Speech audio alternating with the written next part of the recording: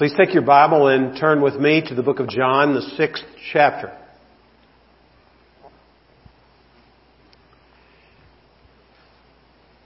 As you're finding your place there, let me make a few introductory remarks. When a child is overindulged with gifts by his or her parent, the law of diminishing returns soon sets in. We, as adults, when we are showered with presents, we tend to take them for granted. The more gifts we receive, the less joy we find in their reception. Our appreciation quickly turns into indifference toward our parents' generosity to us. And if we're not careful, we find ourselves slipping into a sense of entitlement rather than a sense of gratitude for the gifts which we receive. Now, perhaps you've noticed in the Gospels, Jesus addresses God as His Father. He is His Heavenly Father. We know that Jesus is not a created being. He has been with the Father from the beginning.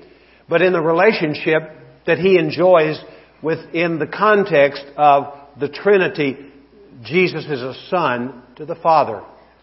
And He knows His Father is the ultimate gift giver. This is expressed by Jesus in His conversation with Nicodemus found in John chapter 3, where Jesus says, "For God so loved the world that He gave His only begotten Son," speaking of Himself, of course, "that whosoever believes in Him should not perish, but have everlasting life." What an incredible gift, the ultimate gift, which has been given to mankind, is the person of Jesus. The Bible says that the wages of sin is death, but the free gift of God is eternal life through Jesus Christ our Lord. The Bible says that we have been saved by faith through grace, and that not of ourselves. It's the gift of God, not of works, lest anyone should boast. What an incredible gift giver the Father is. The gift He's given us, the ultimate gift, is the gift of His Son, and in His Son, eternal life. But Jesus has received some gifts as well. And unlike us, Jesus never takes those gifts for granted. Let's read about it in the book of John, chapter 6, beginning with verse 37, and we will read through verse 47. John 6:37, Jesus speaks, "All that the Father gives me shall come to me, and the one who comes to me I will certainly not cast out. For I have come down from heaven not to do my own will, but the will of Him who sent me. And this is the will of Him who sent me, that of all that He has given me I lose nothing, but raise it up on the last day. For this is the will of my Father, that everyone who beholds the Son and believes in Him may have eternal life. And I myself will raise Him up on the last day." The Jews, therefore, were grumbling about Him, because He said, "I am the bread that came down out of heaven." And they were saying, "Is not this Jesus, the son of Joseph, whose father and mother we know? How does He now say, 'I have come down out of heaven'?" Jesus answered and said to them, "Do not grumble among yourselves. No one can come to me unless the Father who sent me draws him. And I will raise him up on the last day. It is written in the prophets, and they shall all be taught of God. Everyone who has heard and learned from the Father comes to me. Not that any man has seen the Father except the one who is from God. He has seen the Father. Truly, truly, I say to you, he who believes has eternal life." Now, this text has two major emphases. The first of which is, Jesus has received gifts from the Father, and we are those gifts. We are God the Father's gifts to Jesus the Son. That's amazing.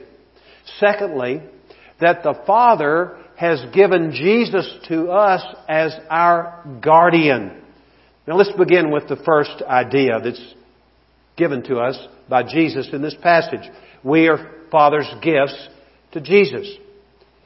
Jesus never grows tired of receiving the gifts whom the Father has given to Him. Unlike us, we become indifferent sometimes and ungrateful for the gifts which we receive, even from God, not to mention from other people in our lives. But not so Jesus. Look at verse 37, the first part. All that the Father gives me shall come to me. There's a certainty in that statement which Jesus makes. And He goes on to say, in the latter part of that verse, the one who comes to me, I will certainly not cast out. Now allow me to pause for just a moment. Remember the setting of this teaching of Jesus. Jesus has just fed 5,000 people with a few loaves of bread and a few fish. An incredible miracle has occurred. The people expectedly would rise up and want to make Him king. And as one translator says, one interpreter says, he says that these people were following Jesus for the loaves rather than for the love of Jesus. And Jesus detected that. And Jesus was not willing to follow the dictates of their desires. He did not make Himself king. He knew His kingdom is not of this world. So, Jesus is described here as one who sees people, as we will see later in the Gospel of John, those people whom He fed, who had wanted to make Him king, all of a sudden they turned sour on Jesus and they began to leave. By the droves they left. And the implication of the Gospel of John is that Jesus was left just with that little group of apostles who were His disciples as well. And they were bummed, I'm talking about the disciples, because they were enjoying the adulation Jesus was receiving from the crowd because they were close to Him. And when Jesus got praise, they got some of the overflow of that praise in their own lives. And what we see about Jesus here, He has God's perspective and we need it too. We especially who are leaders in the church. So many churches are statistically driven. It's about how many people do you have on Sunday? How many people do you have at this event and that event? How many people are being baptized? How many people are in Bible studies, etc., etc.? Now, please understand, we were blessed to see this family baptized this morning, weren't we? Praise the Lord. It was wonderful to hear their testimony. In the earlier worship service, we had the privilege of seeing others baptized as believers in Jesus. Fantastic. Last evening we saw 2 people baptized as believers in Jesus. We love it when we see people come to Christ. But Jesus was confident. We see it in what He says here in verse 37. All that the Father gives me shall come to me, and the one who comes to me I will certainly not cast out. This was Jesus' viewpoint, and it's correct, obviously. It was, if the Father has equipped me and called me and commissioned me to be the bringer of the good news of the gospel, then He will be sure to bring people under the hearing of this message, under my influence, and they will become my disciples. He needed to be reminded of that in His humanity because of this rapid evaporation of all this vast number of people who were clamoring for His being king. But they had it all wrong. So we see Jesus thinking about us as His gifts. He was thinking about you and me, actually, believe it or not. And all those in between us and these first disciples of Jesus, whom we know as apostles. He never tired of receiving gifts from the Father. He doesn't to this day. He tells a parable in Luke chapter 15. You may remember the parable.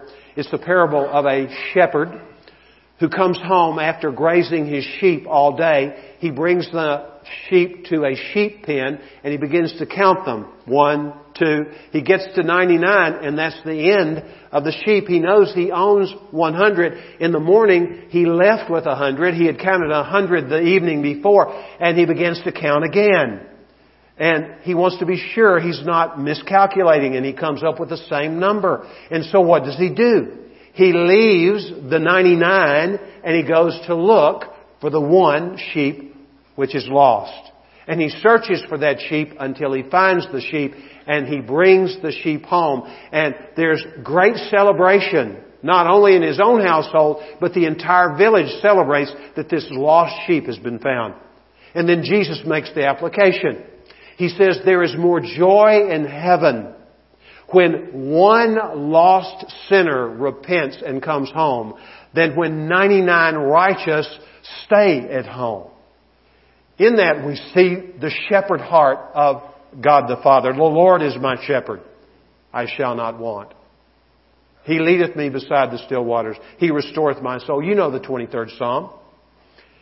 Our Lord Jesus is the good shepherd.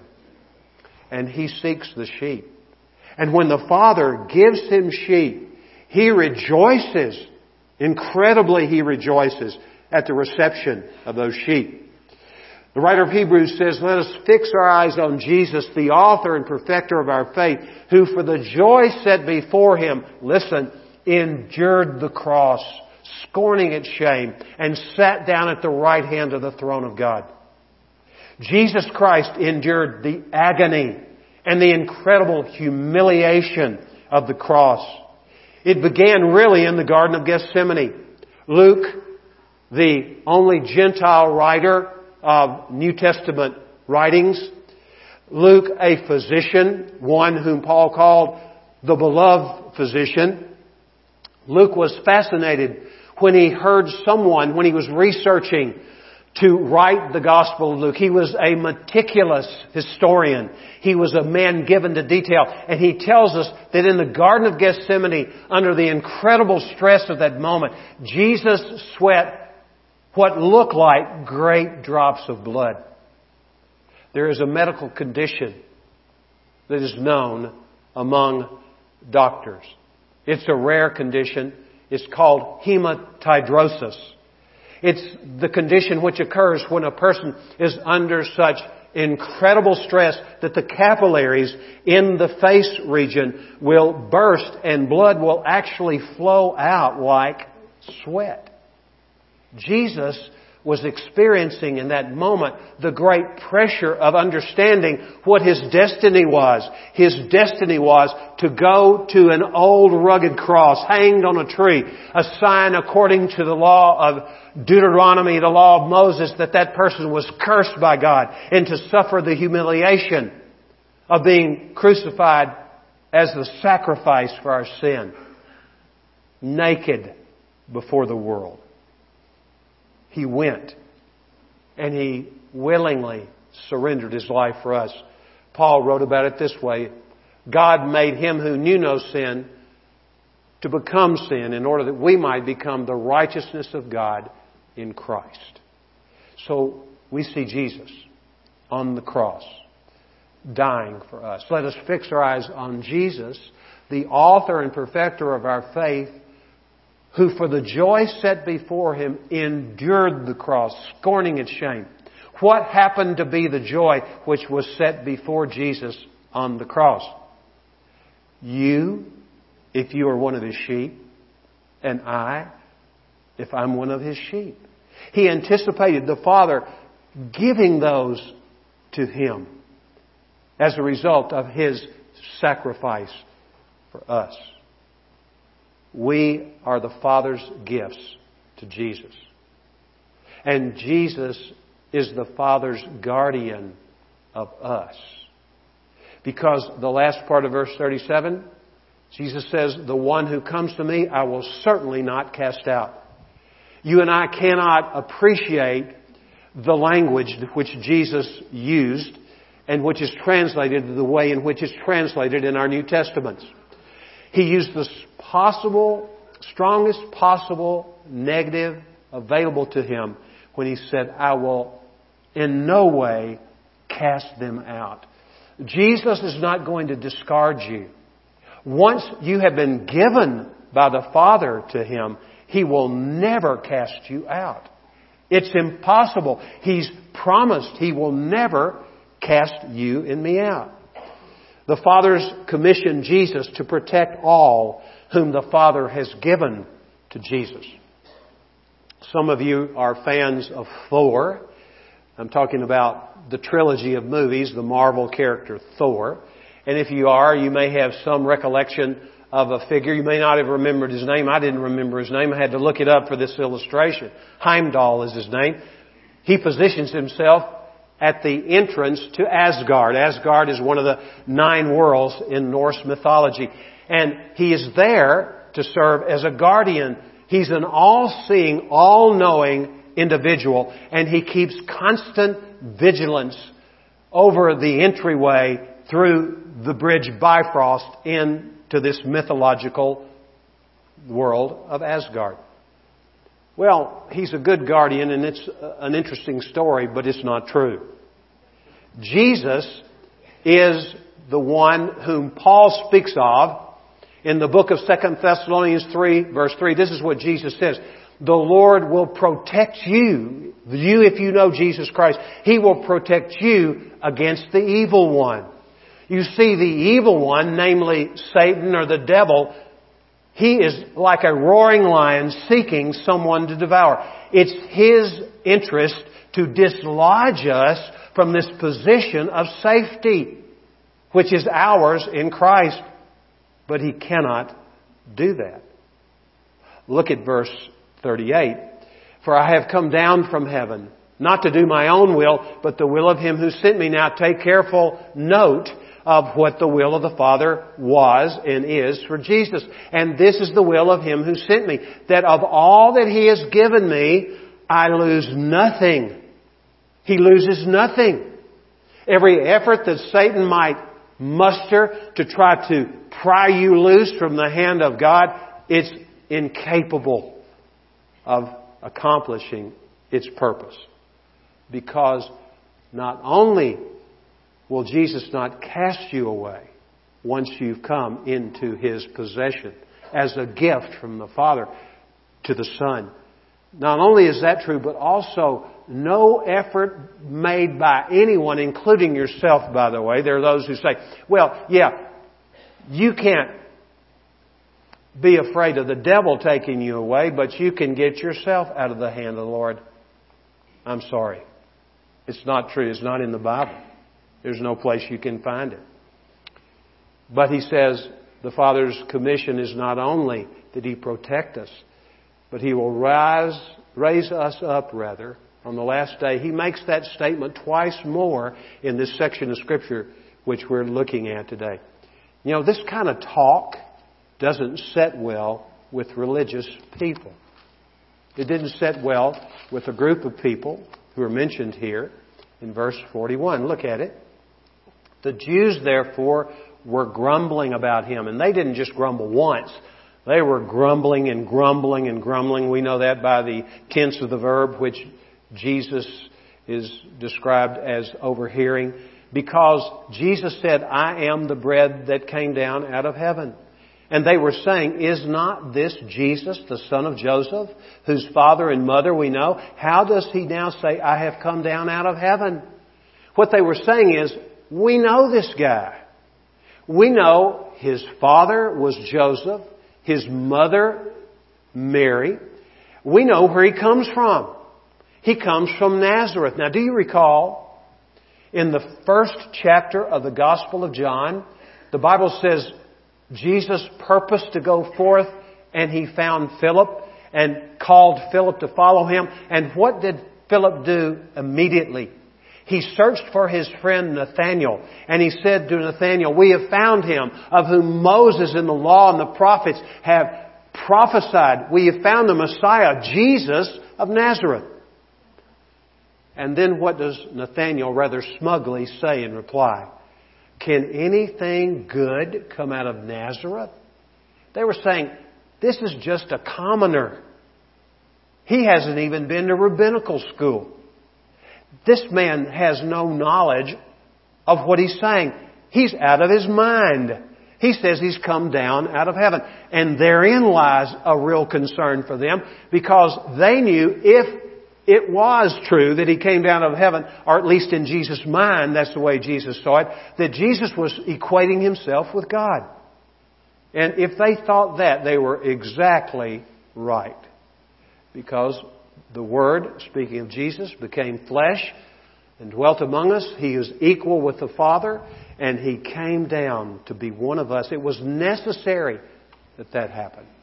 And that didn't sit well with these people. Look at verse 45 for a moment. It says, "It is written in the prophets, and they shall all be taught of God. Everyone who has heard and learned from the Father comes to me." And then back up to 44. "No one can come to me unless the Father who sent me draws him." This is really the sticking point for these people, I believe. More than the fact that he was just a commoner from, of all places, Nazareth. Despite the fact that he was deluded, thinking that he was God because he had come down out of heaven. Those things were concerns, but nothing like this, because this struck at the heart of the religion of these so-called Jews. Let me pause before I forget.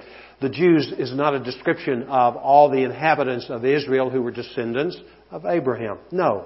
It was a select group of people who saw themselves as being more pious, being more superior than anybody else to all the other people, not just in Israel, not just the descendants of Abraham, but in the whole world. And they were made up of an interesting coalition of Pharisees and scribes. Those people were people who were laymen. Pharisees were lay people. They didn't get their living from their exercise of religious duty. But they were people who were sticklers for the Word of God. They were fundamentalists. They believed in the miraculous elements in what we would call the Old Testament. They were people who could quote virtually any verse from the Old Testament. At the drop of a dime, they could do it. And then there were Sadducees. These were from the high priestly family. And these Sadducees didn't even believe in the miraculous at all. They didn't even believe there was going to be a judgment day. There would be no resurrection from the dead, as the Pharisees believed. So you had these conservative religionists and you had liberal religionists, and they came together to seek to destroy Jesus. Now, religion, whether it's liberal or conservative or moderate, doesn't cut it with God. These people were bothered when Jesus says, listen to this, no one comes to the Father except through whom? Through Jesus. And they had their own equation of how a person gets to know God and goes to heaven. Here's the equation. The equation is my works, and that would have included keeping all the traditions of people who had preceded them, including the Old Testament. My works plus my faith in God equals salvation. But Jesus blew that theory out of the water completely when He says, no one comes to the Father except through me. There's only one way to God the Father, and that's through the person of Jesus Christ. Look at verse 26 of John 6. Jesus answered them and said, truly, truly, I say to you, you seek me, and because you saw signs, not because you saw signs, but because you ate the loaves and were filled. Do not work for the food which perishes, but for the food which endures to eternal life, which the Son of Man shall give to you, for on Him the Father, even God, has set His seal. They said therefore to Him, what shall we do? They were following the prevailing thinking of the day. What shall we do? You see, they thought they had to do something to inherit eternal life, that we may work the works of God. I guarantee you, a person who is interested in going to heaven and believes there are certain things you must do to get there, those people are scrounging around for every hint as to how you might ensure your eternity with God in heaven.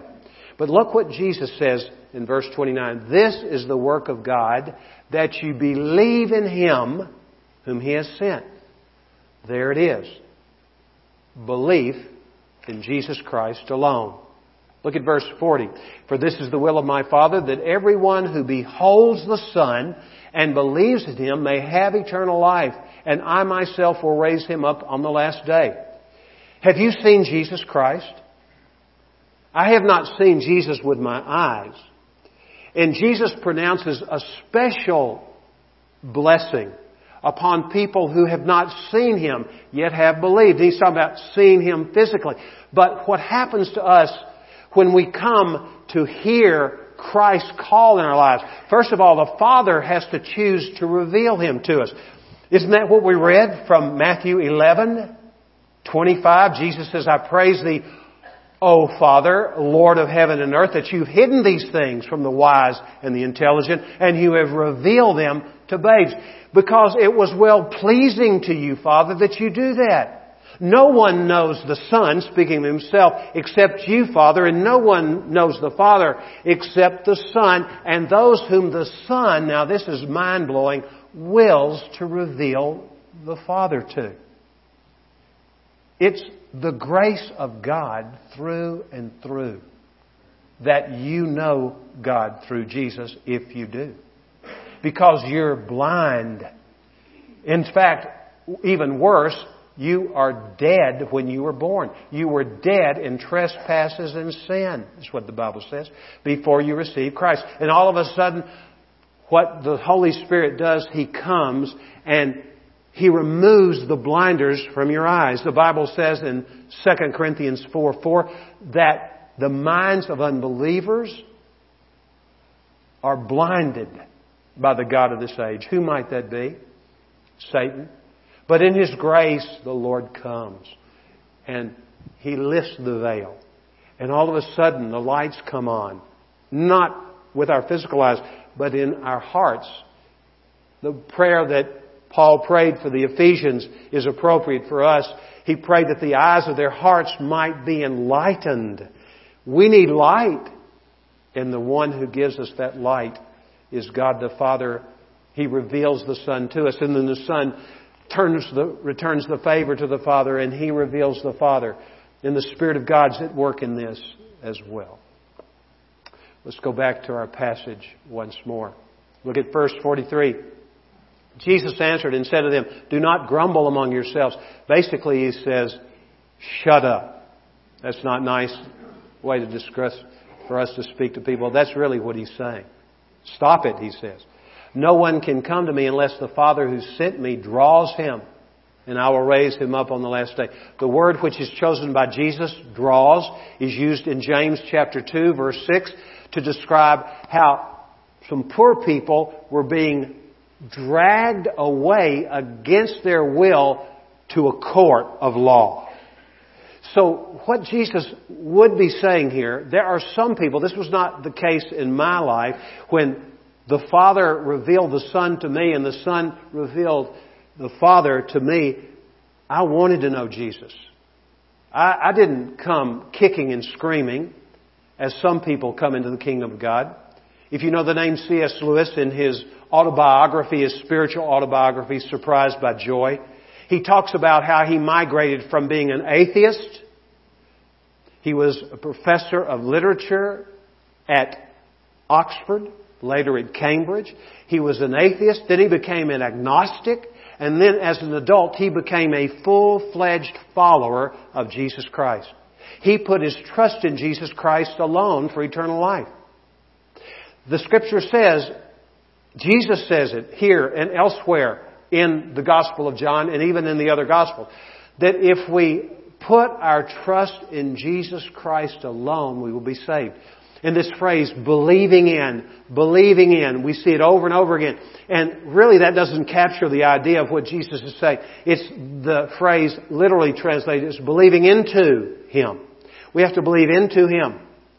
The only thing that gets you in heaven is believing into what Jesus has done for you. Denying yourself, coming to the point where you give up on your own efforts at religion. And you exchange your own fruitless efforts to save yourself for the obviously fruitful work of Christ on the cross. Jesus says, unless a grain of wheat falls into the ground and dies, it remains by itself alone. He's talking about Himself. But if it dies, it bears much fruit. Jesus has borne incredible fruit. And that fruit is to be found in our lives. And we trust in Jesus Christ alone. God, anticipating the coming of Christ hundreds of years prior, in the 6th century BC, He says, I will remove from you your heart of stone, your dead, cold heart, and I will put in you a heart of flesh, meaning a heart that's alive, talking about a spiritual heart. I will put My Spirit in you, and I will animate you. I will make you alive. I will give you the power to do what you've been trying to do in your religious efforts. I will give you the power to obey Me, and by the Spirit is the only way anyone could ever hope to obey the Lord. So this great statement, 44, it's really a companion verse to 37. Let's read 37 again. All that the Father gives Me shall come to Me, and the one who comes to Me I will certainly not cast out. How do I get to Jesus? The Father gives me as a gift to Jesus. And then when I do come to the Lord Jesus, who has drawn me to Him, is it all of a sudden I get an itch to know Jesus? No. The Father begins to illuminate us, and He begins to reveal Jesus to us. And we behold Him. We see Him. And we believe in Him. We trust in Him. This is not easy believism, by the way. This is not cheap grace.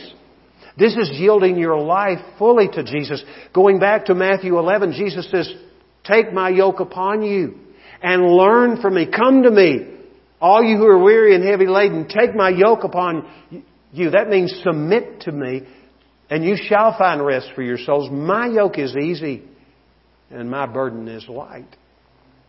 This is the gospel. We trust in what Christ has done for us in His crucifixion and resurrection. We believe in Him, simply placing our faith in Him. Not anymore trusting ourselves for anything, especially religion, to get us right with God. In Jeremiah 31:3, God says this, I have loved you with an everlasting love. I have drawn you, sound familiar? By My loving kindness. Paul echoes that last line in Romans 2:4. He says, the kindness of the Lord leads us to repentance. Do you know there are people in this room today who view God wrongly? They view God as sitting without any real interest in us as human beings at all. They view God as one who sits on His throne and gleefully anticipates the death of people who do not know Him, so He can consign them to an eternal hell. Hell is real. It's where the unabated wrath of God is experienced in people's lives. It's everlasting destruction, according to what is written in the book of 2 Thessalonians. Those two words don't even fit together. Destruction is gone, right? Everlasting. How can something be everlasting destruction? It's because it's in eternity. It lasts forever. So don't mishear what I'm saying. When I say what God says in Ezekiel chapter 18, He says, I take no pleasure in the death of anyone who dies. Therefore, repent, He says, and live. This is His heart. That you and I would repent of our sin and we receive life in the person of Jesus Christ as we trust in Jesus Christ alone for eternal life. Verse 45, it is written in the prophets, and they shall all be taught of God. Everyone who has heard and learned from the Father comes to Me. Jesus, in a sense, sounds like a broken record here. But He's wanting to hammer home the importance of our understanding that we hear and learn from the Father. The Father's our teacher. He speaks to us by the Spirit. We hear, but we don't simply hear. The word learned is the verb from which the word disciple is taken in the New Testament. So the idea is we live in a relationship of discipleship. We're always in school with the Father. He's always teaching us, and consequently we're always following Him. And we come to Him because He has spoken to us. Verse 46, not that any man has seen the Father except the one who's from God. He has seen the Father. No man has seen God at any time.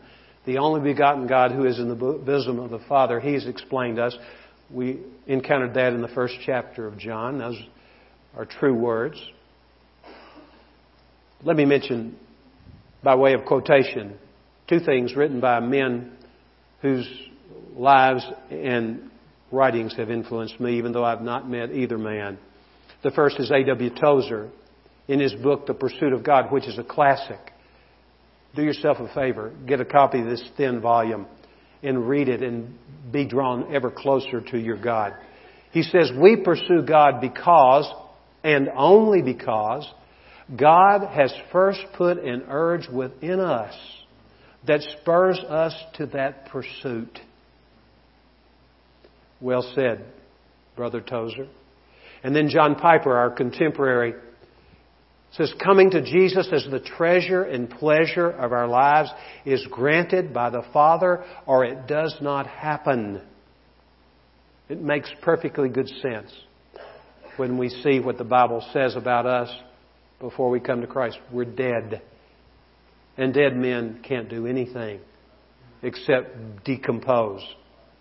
Verse 65, look at it. We're jumping ahead a little bit, but here we overhear Jesus saying much what He's already said here.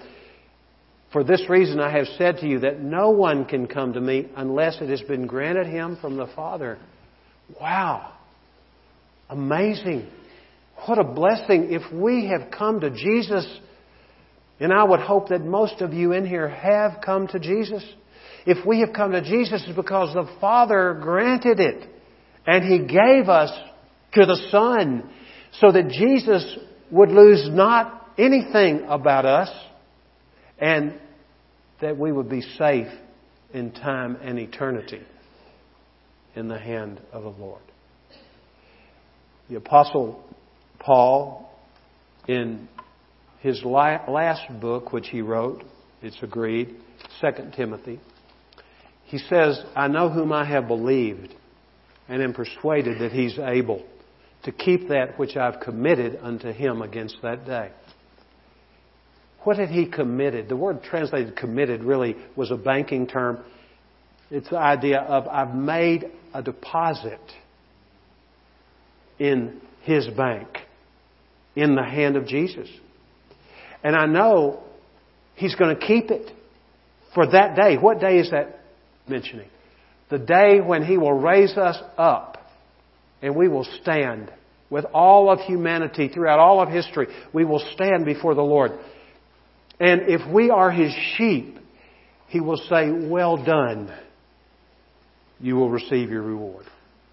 If we are not, the outcome is very grim. Has the Lord begun to speak to you today? Maybe for the first time? I wonder. I have to believe there's probably at least one person who is in that position today. The Lord has begun to reveal to you it's not about your religion. It's about your surrender. You're taking your hands off of your life and trusting Jesus and moving toward Jesus and saying, oh Lord Jesus, I want to believe in You. Help my unbelief. And Jesus says, because you are coming to me with a desire to know me, it's the Father moving you toward me. And by all means, I receive you as a gift from the Father. And I will never throw you away. What a marvelous gospel. And you're asking, are you telling me, Mike, that I can know for sure that I have eternal life? It's not my telling you. This text should affirm that. But let me mention one more thing. that John writes. In 1 John 5:13 he says, I write these things to you who believe into the name of Jesus, the Son, in order that you may know that you have eternal life. Not that you may hope you have eternal life, or maybe think you have eternal life, but you have some reservation as to whether you're correct, that you may know. And right before that he said, this is the testimony. God has given us eternal life, and this life is in His Son. He who has the Son has the life. He who does not have the Son of God does not have the life. Do you have the life? Do you have eternal life? Do you have Jesus who is the life? He is speaking to you today. Would you bow your head?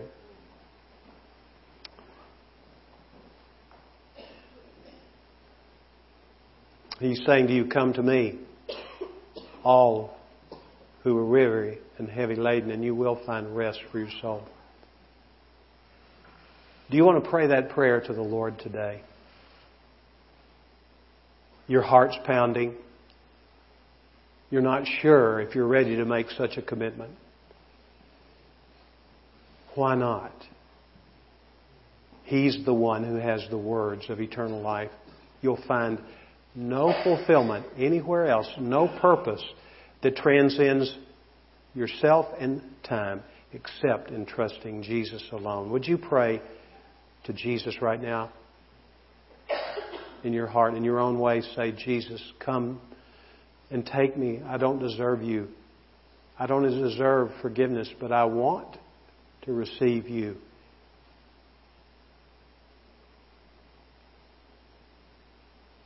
Thank you, Jesus. Amen.